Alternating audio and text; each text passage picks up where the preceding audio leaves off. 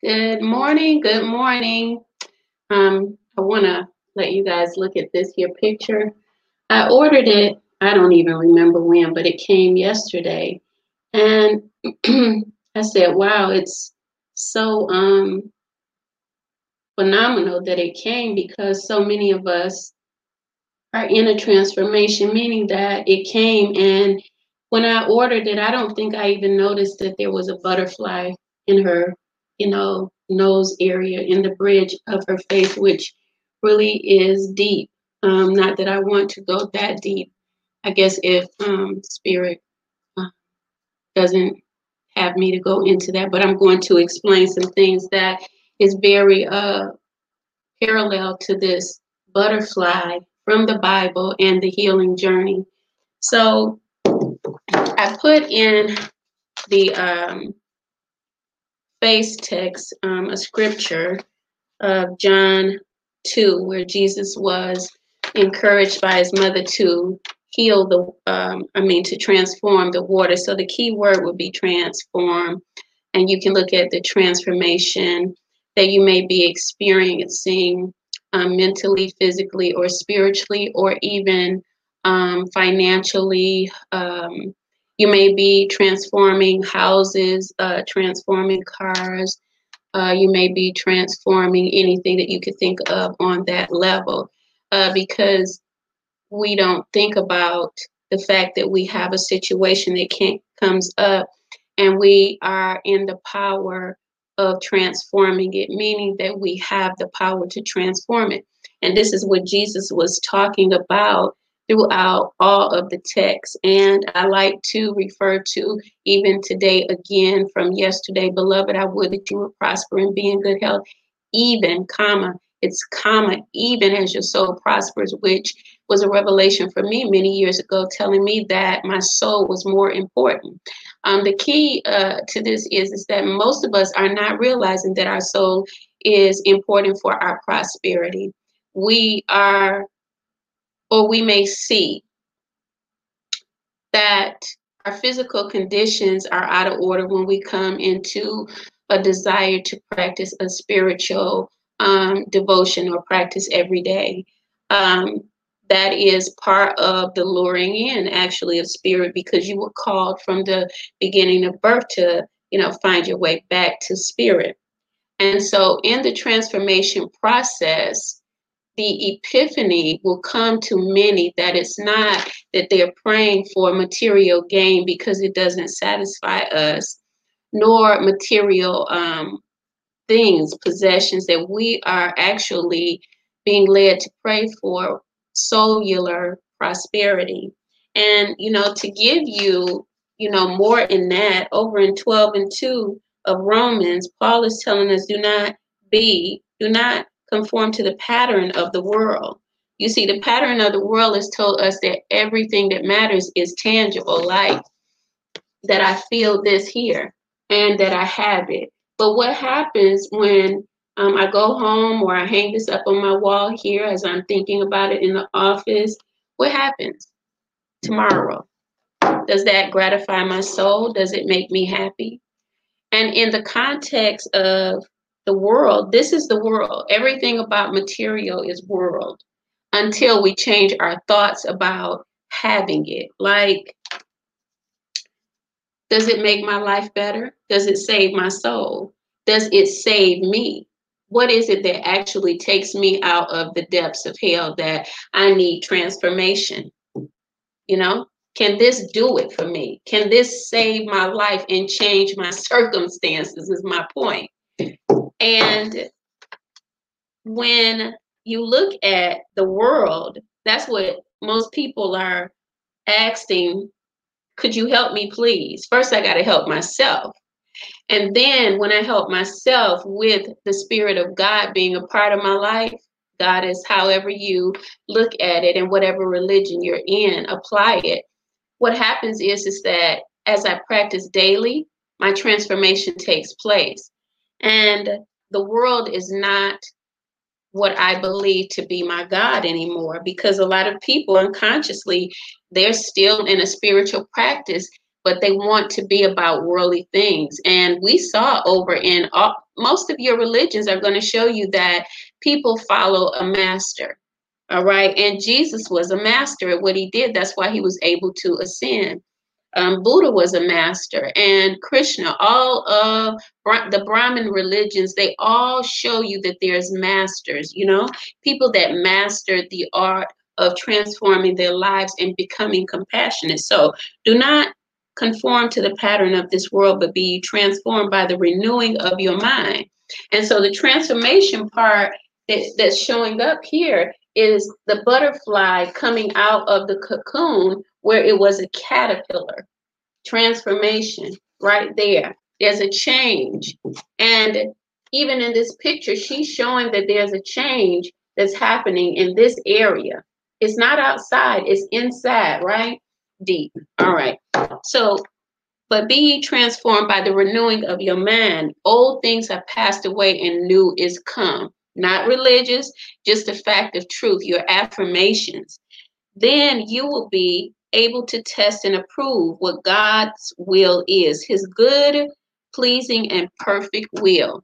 So you will be able to prove what God's will is. That means that God already knows what you're capable of. It's you that got to find out or have to find out what you're capable of by following spiritual guidance. And when you look at, I have my notes. Jesus changes water into wine subconsciously. Water has to do with your subconscious level. Even yesterday, I talked to you all about water and people not acknowledging earth, wind, and fire and water as something that we need. They'll overlook nature and look at spiritual things, but not see that in the beginning, God created the heavens and earth. It was void, but then water was the first thing that was saw. Water, right? But within that context, it was spiritual. Now, if it was in the spirit realm, then that means that it's going to be in our bodies. We are made up of at least 70 to 80% water. It's going to fluctuate in between that when you do the research, which you should. The reason why I bring the water into context is because he turned the water into wine. Water is a subconscious level of thinking that people generally do not look at. They overlook it and they repeat scenarios like I'm doing that PTSD class on Wednesday. Again, it's all month. It's all this month. This is PTSD month.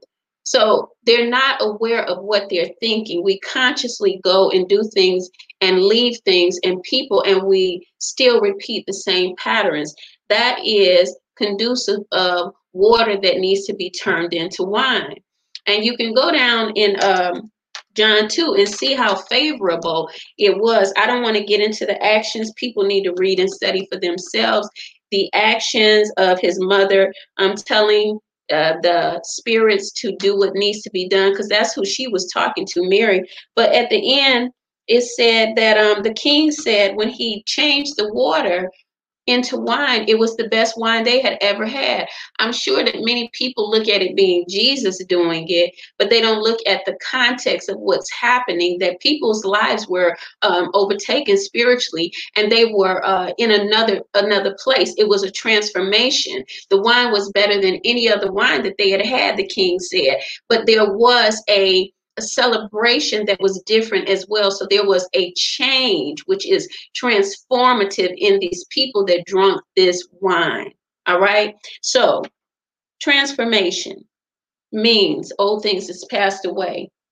The caterpillar has come out of the cocoon.